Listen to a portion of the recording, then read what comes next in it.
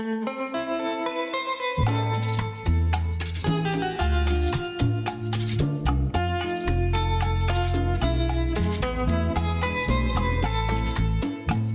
October 2021, Sotheby's Photographs sold a photograph by Margaret Bourke-White. It was a stylized study of a portion of radio loudspeakers, made in 1933. And of course, as there often is, there was an amazing story behind this photograph and the woman who made it. It's a story of an important commission, a situation that turned into a pressure cooker of stress, an artist struggling to retain respect, and photographs that remain as evidence of all of this drama. So without further ado, I bring you the story of the purloined photographs of Rockefeller Center. This is The Expert Eye.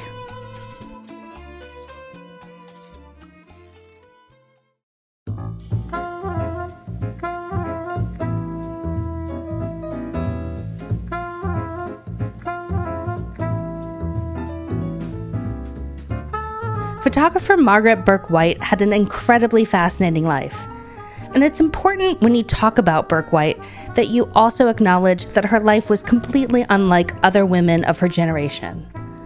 Bourke-White was born in 1904. She turned 16 before women finally gained the right to vote. And although the world was changing fast, domesticity, motherhood, and homemaking were still valued above all else for women. There wasn't a lot of consideration for the ladies who chose career over family, and importantly, there were very few women working as a professional photographer. But Margaret Bourke-White was set to change all of that. While she was a student at Cornell, she found some success selling her photographs of the school building and grounds. And it was here that she honed her ability to photograph architecture and industrial subjects with flair. Gaining confidence and knowing she was good at this kind of work, she moved to Cleveland and set about photographing steel mills, like Otis Steel, processing her film in her kitchenette and operating an office out of her living room. Her photographs had been run in several Midwest newspapers, and she had been receiving what she called interested nibbles regarding future work from Chrysler Motors and Republic Steel. But then her photographs came to the attention of Henry Luce. And Luce was a publisher of Time magazine, but he was starting a brand new publication called Fortune, primarily aimed at businessmen. He appreciated the way her dramatic photographs idealized industry in a sleek, stylish way. It was 1929, and Margaret Bourke-White was only 25 years old. At Luce's request, she moved to New York and became Fortune magazine's first female photographer. For the next 3 years, Bourke-White worked for Fortune. She made 3 different trips to Russia. She exhibited her work in museums, she lectured, and she endorsed products like Maxwell House coffee and Camel cigarettes. It was a period of intense work that was driven by magazine and industrial commissions, so her work was driven purely by the needs of her clientele. But she had the ability to take a thoroughly dull subject and make it look sexy. There are no sweaty workers in the photographs. There's no dirt or smoke or chemical waste. It's just sweet, sweet progress and optimism in the form of gleaming, shiny, beautiful nuts and bolts. And it was this type of work that set her up perfectly for commissions that stayed away from political or social statements, sticking purely to the subject at hand. But let's rewind to 1930, when she had just moved to New York and she got her gig at Fortune. They sent her to photograph the newly completed Chrysler building, and in her autobiography, Bourke-White says that when she learned there were gargoyles on top of the building, she instantly wanted a studio there. But when she asked to rent space, the building's landlord didn't want to rent to her because she was a woman, and they assumed that soon she would get married and would give up on photography, and then they'd have no one to pay the rent. These people really did not know Margaret Bourke-White. But luckily, Fortune magazine intervened, and she got her studio. It was from this space atop the Chrysler building that she made her famous photograph of one of the 2 imposing gargoyles. She grew so fond of the colossal beasts that she named them Min and Bill, and they kept company with her actual pet alligators that lived on the terrace. That's right, she had pet alligators on her terrace. She said she would toss them big slabs of raw beef, which they playfully tore apart. And she had turtles who lived on the balconies as well, until sadly, they were eaten by the alligators. From these stories, you're probably getting a pretty good picture of what kind of person Margaret Bourke-White was. She was very intense, eccentric, and charming. She had great strength of character and individuality, and although she had an erratic schedule and enormous demands, she was always put very well together and had self-confidence. Her manner was brisk, but her smile was brilliant. And I think what we can gather from all of this is that because of the work she was doing, being the first female photojournalist at Fortune, traveling the world, going into male-run factories, being her own boss, all of these experiences required her to be a person of great strength to break with conventional expectations of what society thought a woman should do and be. What she learned through all of this is that while it was hard to get started in this line of work, once she got going, it was easier in a way. And the reason for that was that she was a novelty. She got attention for being a woman in a mostly male field, but she wasn't getting respect for her work itself. She got endorsements from Maxwell House and her speaking engagements because she was an anomaly. And this, of course, is a sad but true fact, because no matter how hard she worked, she was getting attention, but not equal footing. By 1933, she was behind on her rent, and it seems like she was in debt to everyone. Luckily, a big commission was coming her way. A hotly anticipated building was nearing completion. This building was 30 Rockefeller Plaza, and of course, today it's where you see the taping of Saturday Night Live in Studio 8H, or The Tonight Show starring Jimmy Fallon in Studio 6B. And in 1984, in Studio 1A, The Today Show ran an episode in which a woman claimed that her toaster was possessed by the devil. But back in 1933, it was radio, radio, radio. And the thing about really big buildings is they need really big art.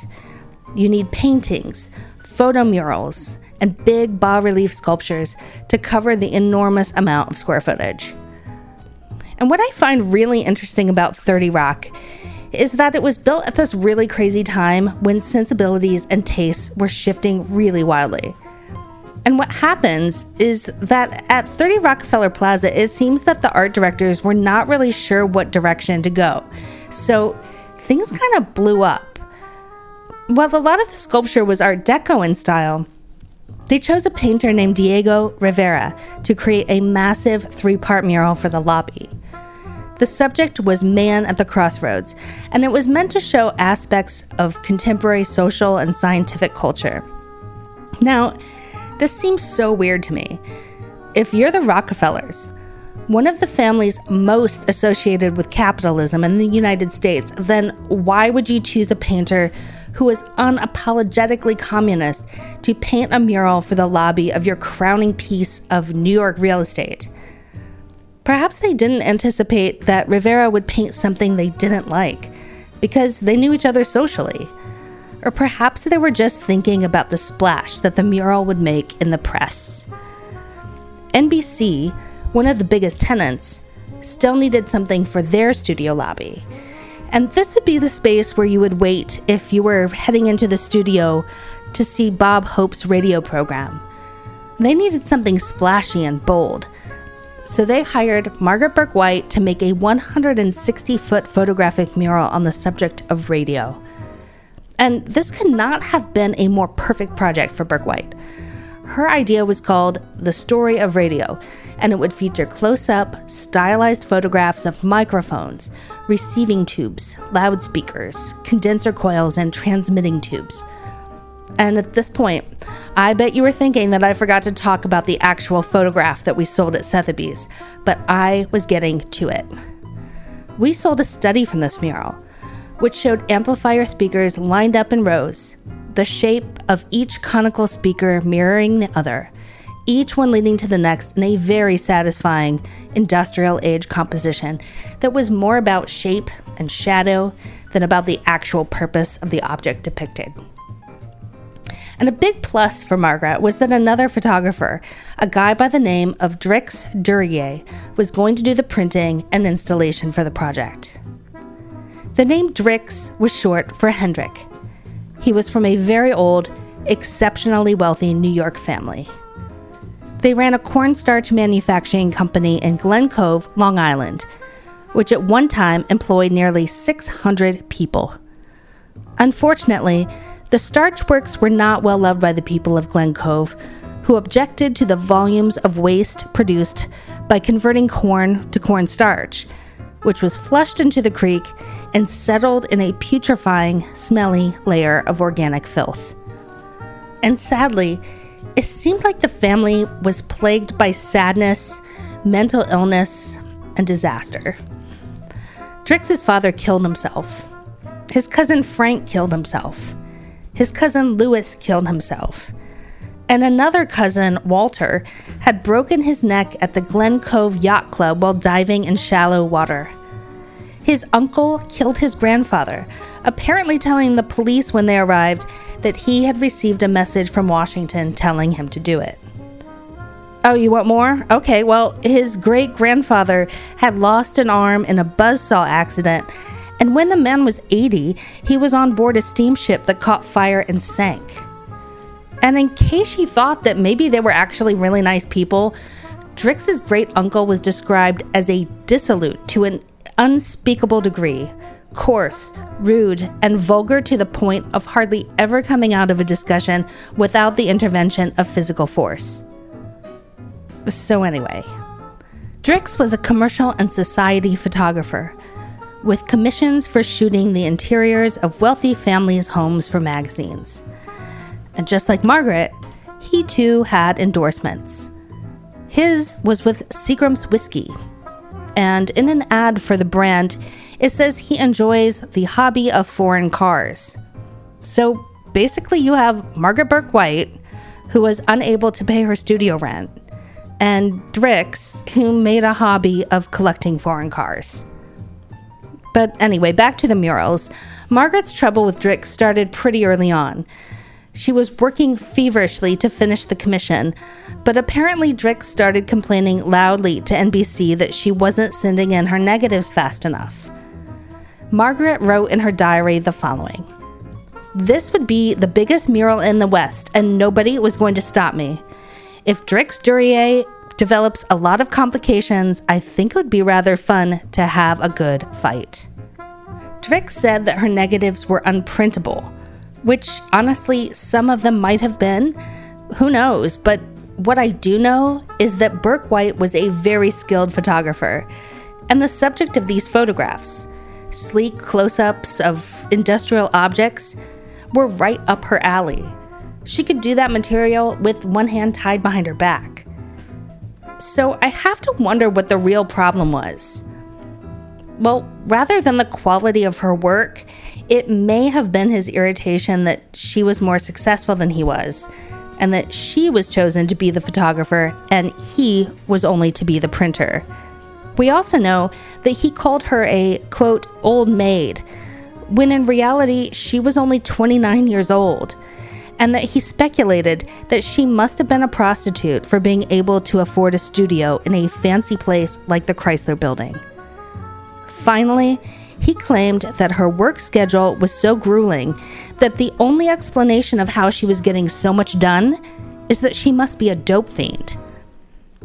I mean, it's pretty clear that he was grasping at straws in order to put NBC off of Bourke-White, and the arguments were getting more and more ridiculous. The building was supposed to officially open on the 1st of May, 1933, but there was a big problem with the Diego Rivera mural. While the Rockefeller family had originally approved the sketches for the mural, Rivera had added a portrait of Lenin and a depiction of a May Day parade. And when Nelson Rockefeller saw those additions, he became incensed and demanded that the offending elements be removed. And Rivera refused. So in May 1933, Rockefeller ordered the mural to be covered with stretched canvas until they could have time to peel it off the wall. And there was yet more drama at the unveiling of the NBC photo-murals in December of 1933, which should have been a pretty cut-and-dry project, but it turned out to be an episode that Bourke-White doesn't even mention in her autobiography, probably because it was so bad. She realized that something horrible had happened between the time she passed her negatives to Drix and when they made it on the wall. Drix had signed his own name not once, but 4 times on the mural, and had even rephotographed some of her exact compositions himself, inserting his new photographs into her composition. Margaret immediately took action. It was the only time in her life she had to hire a publicist to set the record straight. And ultimately, Drix's name and photographs were taken down, hers were put back up, and she received her rightful credit. The mural was a hit and was written up favorably in every paper in town. Bourke-White went on to live an exciting life and had a celebrated career. Sadly, at the age of 49, she started developing symptoms of Parkinson's and finally succumbed to the sickness in 1971. So I have to ask you, in the end, which name do you know from the drama-filled 30 Rock Commission? I'm guessing it's not Drix Duryea. I mean, I thought this was obvious, but I guess I have to say it. Don't sign your name on what you didn't make, and don't take things that don't belong to you. And finally, obviously, don't put turtles on the terrace with your alligators. This episode was written by me, Amy Flieger, and edited by Yvonne Suro in Bed-Stuy, Brooklyn. My main source for this episode was Margaret Bourke-White, a biography by Vicki Goldberg. I'll be putting a full list of sources and photographs of all the players in this episode on the blog at theexperteye.org. Until next time, Google cautiously, blacklight judiciously, and do not handle prints under the influence of intoxicants.